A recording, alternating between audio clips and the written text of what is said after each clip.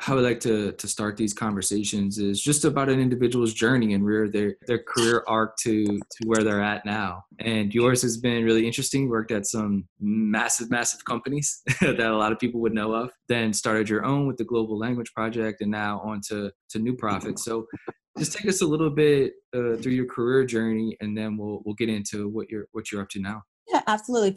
First of all, thank you so much for having me. This is just like, I think it's always a privilege to be able to share your story and work with a larger audience. My story starts beyond and before I got to corporate America. I was raised by my grandparents. My grandfather worked at a local Chrysler factory in Kenosha, Wisconsin. He raised me. I was able to go to school, go to grad school. And I often tell people it was like our version of the American dream. And as I advanced in my career, I saw that those opportunities really didn't exist anymore for many people. I saw people working 2 and 3 jobs and they still weren't able to provide for their family. So I often really thought about how privileged I was. And I started my career in entertainment and worked in consumer products for brands, Nokia, Viacom, and did international marketing development. But I've always saw myself as this, like, in my eyes, this small Midwest girl, right? That was now like doing work in Shanghai, doing work in Europe and Latin America. Wow. And people would often ask me, how are you able to do this? And so I had spent much of my time just really reflecting on my career path and why my life was different than some of my classmates, right? That I went to school with who weren't afforded the same opportunities. And when I look back at it,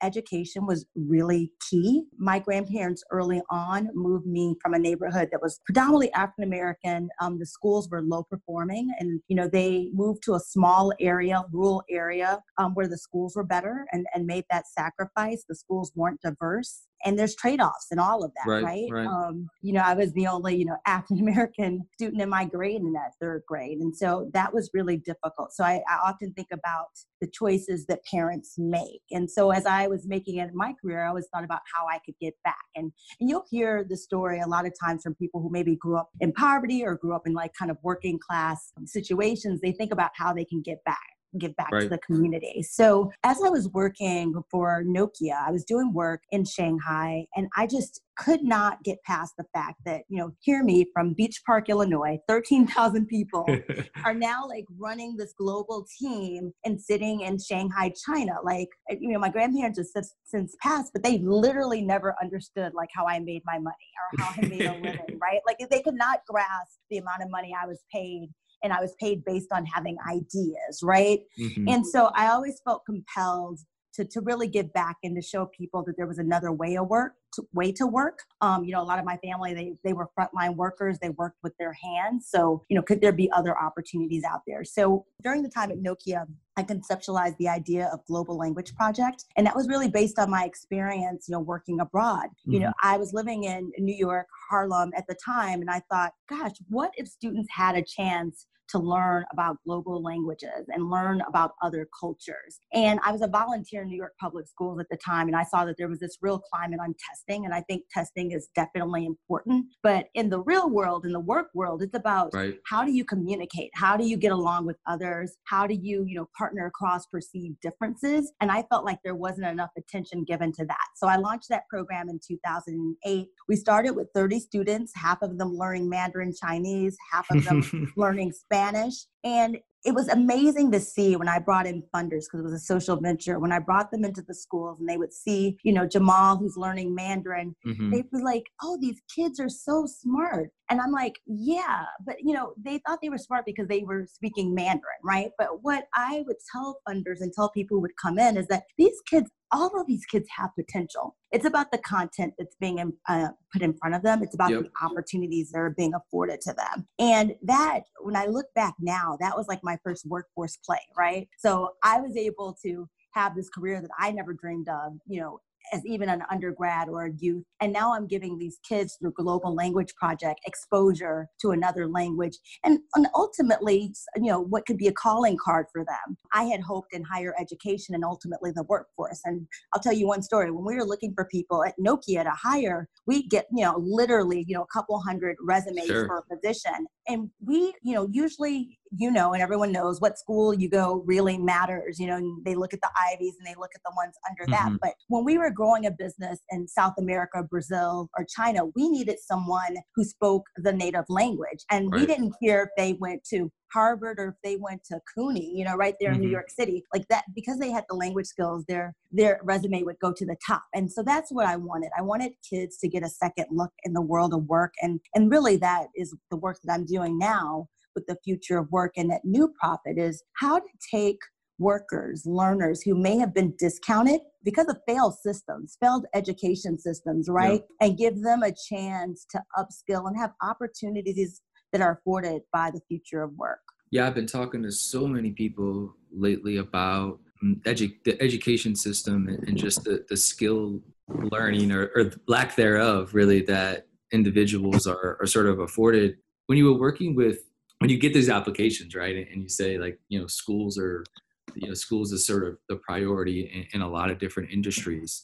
Was it mostly people coming from public schools, private schools?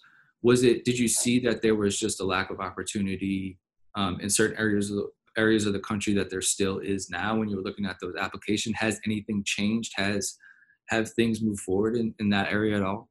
Yeah, so there's a couple things. One is, I just want to go back to your point about the traditional skills not being taught. The problem with that is that those traditional skills, like language, they become like a door opener, right? An on-ramp to additional opportunities. And so, like, if you don't have those are conversation starters when you're in an interview, right? Yeah, that could absolutely. get you to the next level. Yep.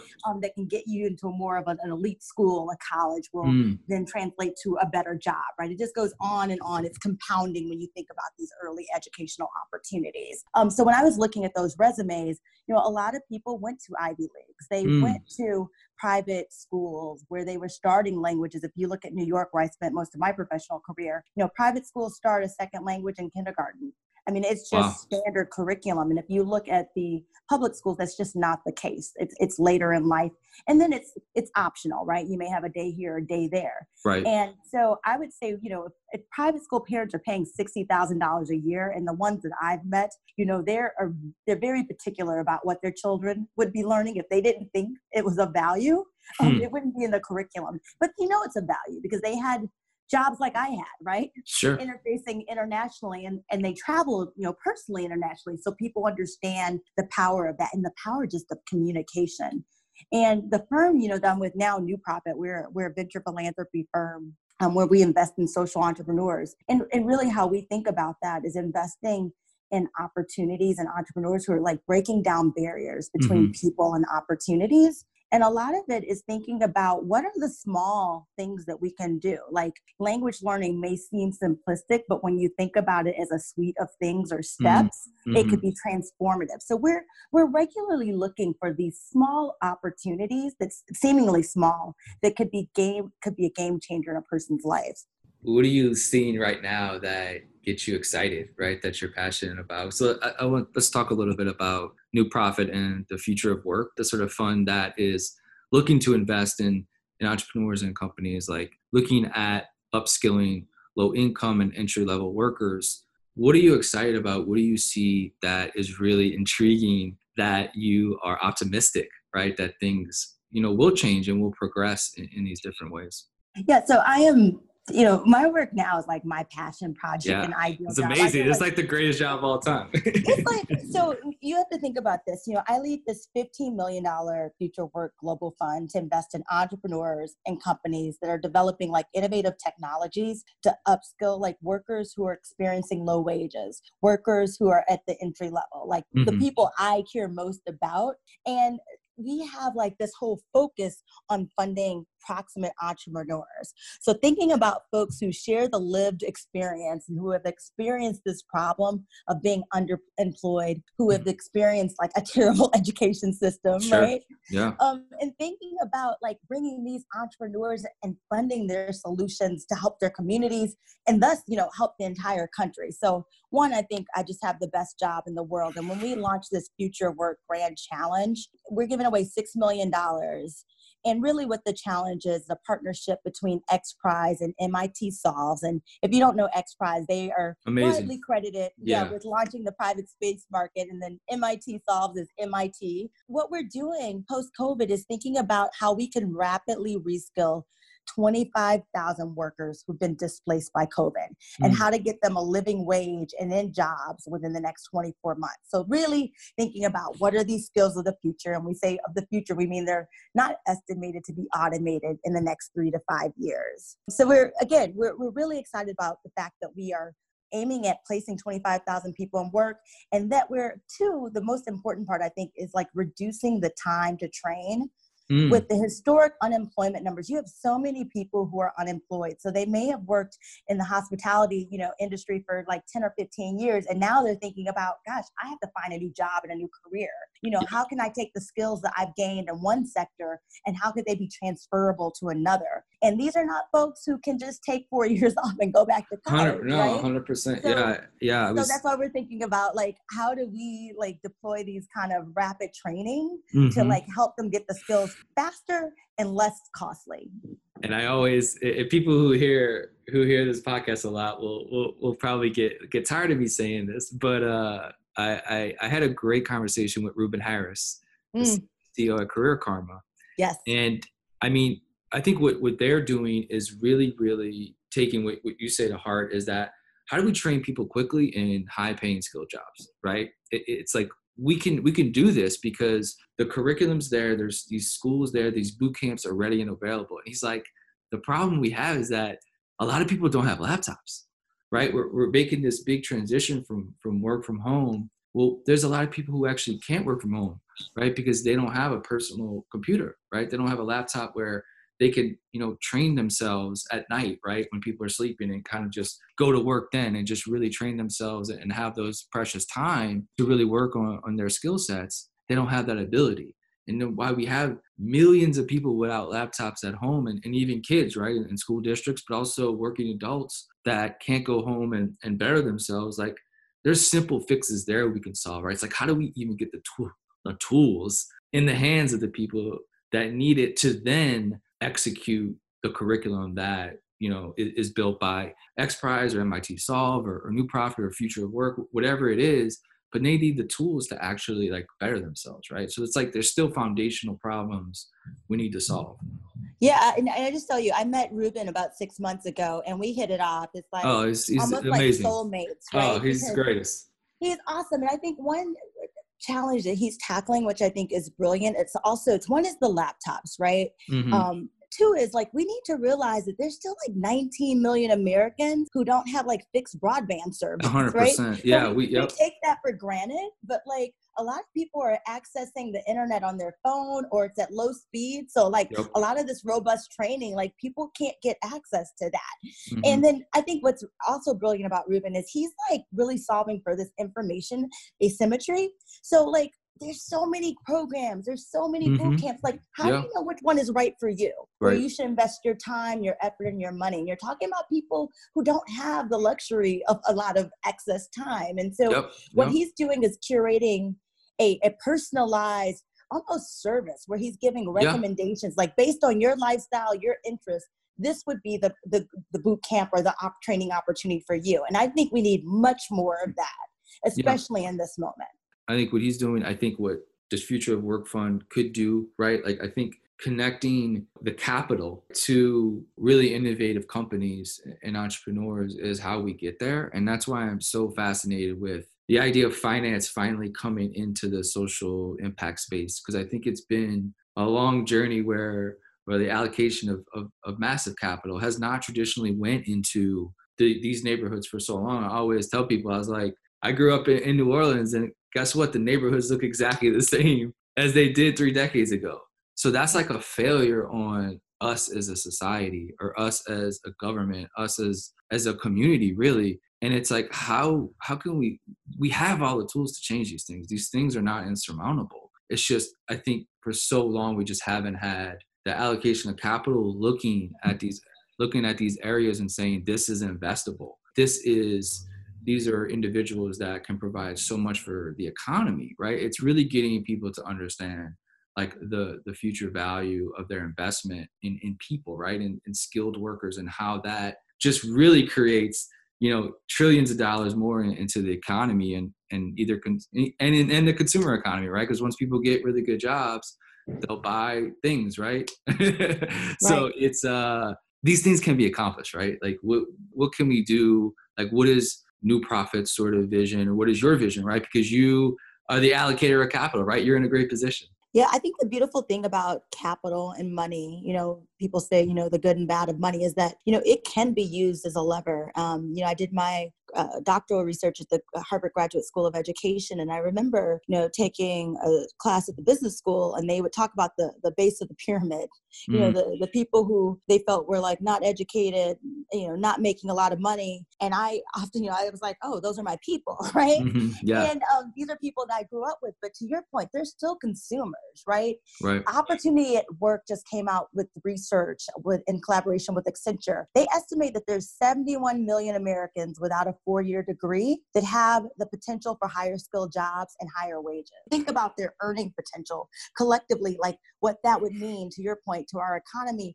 It would be significant. And so at New Profit, the way we think about this is in two ways. One is we're trying to invest in entrepreneurs who understand that, who really are about capitalism, understand the market, but understand it's not, an either or scenario, that we can actually invest and do good at the same time. And the second is we understand as a funder, as an investor, that Mhm. we can incentivize the behavior we want to see in the world, right? So when we Mm, did this Future of Work Grand Challenge, there's a couple things that we did.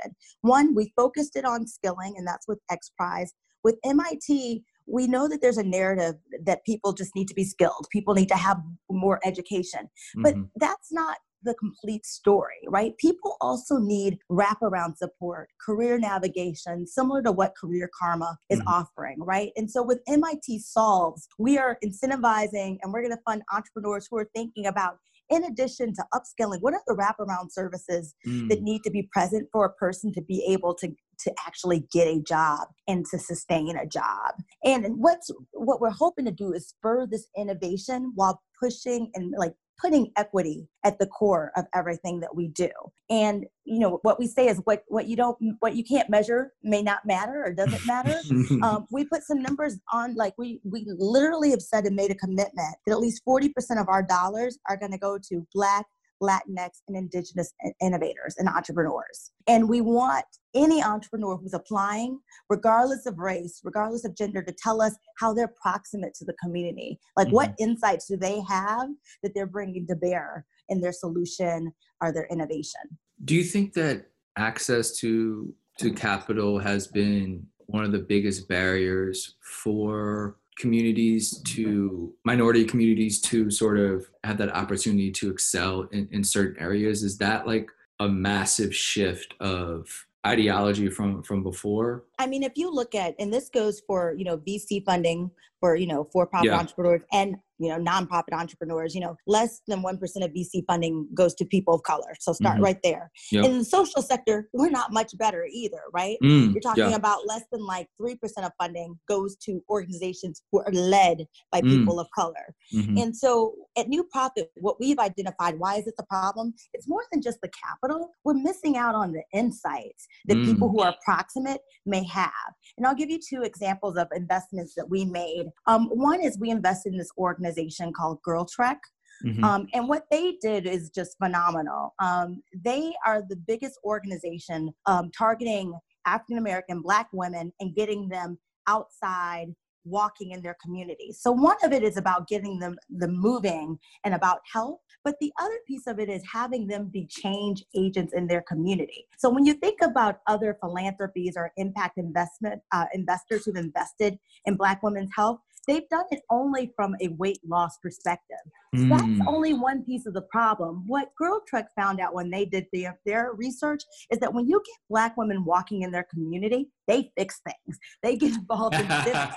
They see a sidewalk that's like broken, like they're calling, Oh right? But yeah. if you're driving in your car and you don't see it, you may Right. not be there to like call it to someone's attention. So that's kind of one example where I'm like, people who are not proximate really missed what a key opportunity really could be. And that's what we're looking in our organizations. Another one that I'm been recently obsessed with is this organization called Daughters of Rosie. The woman who founded it was an engineer by trade, worked in manufacturing. She looked to her left and her right, and she didn't see any other women, and she certainly didn't see a lot of people of color. And she was like, why is this? Just out of curiosity, right? And what she noticed was the difference in training wasn't about the skills training for these like on-ramp jobs to manufacturing. A lot of them are based on like what people might call soft skills, human skills. Right. And so what she started doing in the San Francisco area is training people who used to be Lyft and Uber drivers and giving them literally, 16 weeks of training, and they are getting manufacturing jobs with living wages and benefits and on ramps to better positions. And so again, she had that unique insight because one, being a woman, right. two, like she felt like she was kind of the minority in that instance of like, why aren't there more people who look like me and what can I do about it? And most people would have thought, and I myself included, if it was manufacturing, I was like, oh, it must be just the thing about education, right? Mm-hmm. But it really wasn't at all. It was really about those traditional soft skills that were the differentiator. An interesting topic that I think is a little bit new, because I think with cities, we could kind of see the issues, right? And we can, like you said, we can have people on the ground that are approximate to it, and then also approximate to us though, right? Like you, right? You're in the city. So like there's things that you can see and people you can connect with and talk to and kind of have this funnel of just ideas and problem solving. And one thing that's really interesting to me, and I think we're sort of seeing it come to fruition now, is just because of the landscape are changing with everything with the world, right? Is sort of the rural issue of the transition is not pretty for Americans in rural areas too, right? It's been, obviously manufacturing has sort of gone away, and those jobs are just never going to come back in the way they were. Do you personally, have you had experience or New Profit, do they look at rural entrepreneurs as something that's interesting as well, because they are approximate to different issues, right, than cities completely? Yeah, we actually think about it as a lot about rural, and we're thinking about that as it relates to the future of work. There's a lot of false narratives about rural. A lot of times when people think rural, they automatically think, that it's a white, lower income population. That is not true. There's a lot of diversity in rural. You'll see, 8% of rural, is Black community, for example, yep. Identifies as Black. So one is what we try to do with our work, and we have this investment arm where we call Systems Change, and we're investing heavily in rural communities. One is helping to change the narrative about what rural looks like and who we're helping. Sure, 100%. And then two, what we see as an opportunity with, COVID, unfortunately, is that many companies are seeing that distributed work is possible, remote work is possible. Yep. And we see that as an opportunity for rural, right? Because you may have someone that grew up, in Illinois, maybe a small town, right, and may not want to move to the Bay Area. It doesn't mean that they're not ambitious. They may like their lifestyle, right? New York, absolutely. Boston, not for everyone. And so if we're able to give people in rural communities a second look, right? If they have the skills, and we're thinking about companies actually targeting rural employees, and if we're incentivizing innovators from rural, we feel like we can really close that gap, right? We can, one, give a platform to the innovators that are there, and by doing that, attract companies and employers who want to come to these areas. It's hard to look forward a little bit now, right? Because there's just so many different variables that are affecting society at the moment. But when you look at goals and sort of successes that either the fund has or New Profit in general has, like what are some of the goals that, like I said, you or the firm want to do within 5 to 10 years? Is that goal setting or success trends been changed at all with COVID, or do you see a similar path? It just looks different from maybe the companies that you invest in. Yeah, so we have doubled down on a strategy that we call inclusive impact. Mm-hmm. And that goes back to investing in entrepreneurs who are proximate to the issues. And we're really trying to shift the capital markets, right? To invest more equitably. So to invest in entrepreneurs of color, there is really no good reason why there's this capital access gap. And Hmm. we know through our organization and being an intermediary, we've been around for 20 years. We bring a lot of credibility to the space. And so we've seen that when we make a first investment in an organization, an entrepreneur, that there's follow-on investors. So we know that we have a leadership role to play there. And two, I mentioned my organization, my initiative, Future of Work, that we're aiming to invest 40% of our dollars into entrepreneurs of color. But we're looking at that as an organization as a whole Mm. across all of our investment. Like we are actively striving to change the face of our portfolio. And we've learned over the years, right, that a lot of the evaluation and metrics and norms that we had and how we evaluated investments were really based on pattern recognition. And if you look at pattern recognition, right, you might get the same type of entrepreneur over and over again. And that's why you see people getting follow-on investments and funding, and they Hmm. all fit a mold. And what we're trying to do is actively break that mold, putting more dollars in the hands of women, putting more dollars in the hands of proximate communities and innovators. Yeah, the one going back to a little bit what you said before with funding for minorities, but also funding for women is astronomically low. It's really insane, the venture capital money that doesn't go into women founders, and I think that's sort of changing it as well as sort of the new landscape shifts. Men for so long have had the opportunity to change the world's problems, and we haven't done a great job. So I'm like, I think we should probably let the women handle it from here. Is what I I would have to agree with you. No, but I would say think. though, what happens is that like when you go into the VC world and it's dominated by white men, right? A Hmm. woman could come in with an idea based on her lived experience. I've had many women entrepreneurs come to me for investments and tell me stories where, they had ideas around like feminine Hmm. products or about Right. babies Totally. and birth. Yeah. And as 100%. an investor, you look at the data, but at the end of the day, you really go with your kind of gut instinct and pattern recognition. So all things being considered, you're placing a bet, right? And a lot of that is subjective. And so if you don't Mm. share the lived experience or have someone that you trust that's giving you advice, you may pass on that deal. And that's 100%. Yeah. why it's like it behooves everyone to have a more diverse team, to have some women at the table, because like a lot of women have been passed on who have had brilliant ideas just because the person in front of them didn't get it because it wasn't their lived experience. They've never nursed or had a baby. So they Totally. may not know the Yeah. Yeah. complications that come with that or the Absolutely. complexities. Yeah. No. Absolutely. Yeah.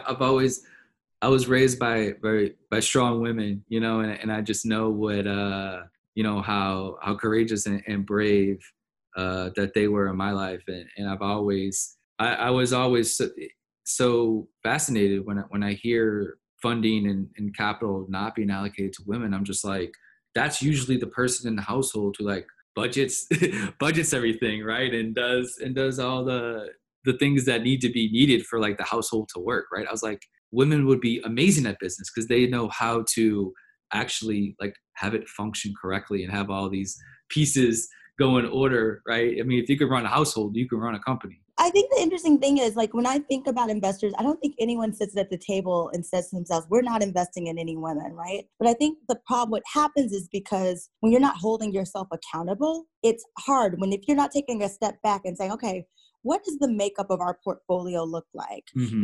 in terms of diverse, race, ethnicity, and gender. And so one thing that we've done with the Future of Work Grand Challenge, I talked a bit about the innovators and proximity, but we also have a judging panel of esteemed judges, academics, entrepreneurs who are going to be helping us select the solutions coming out of the challenge. Hmm.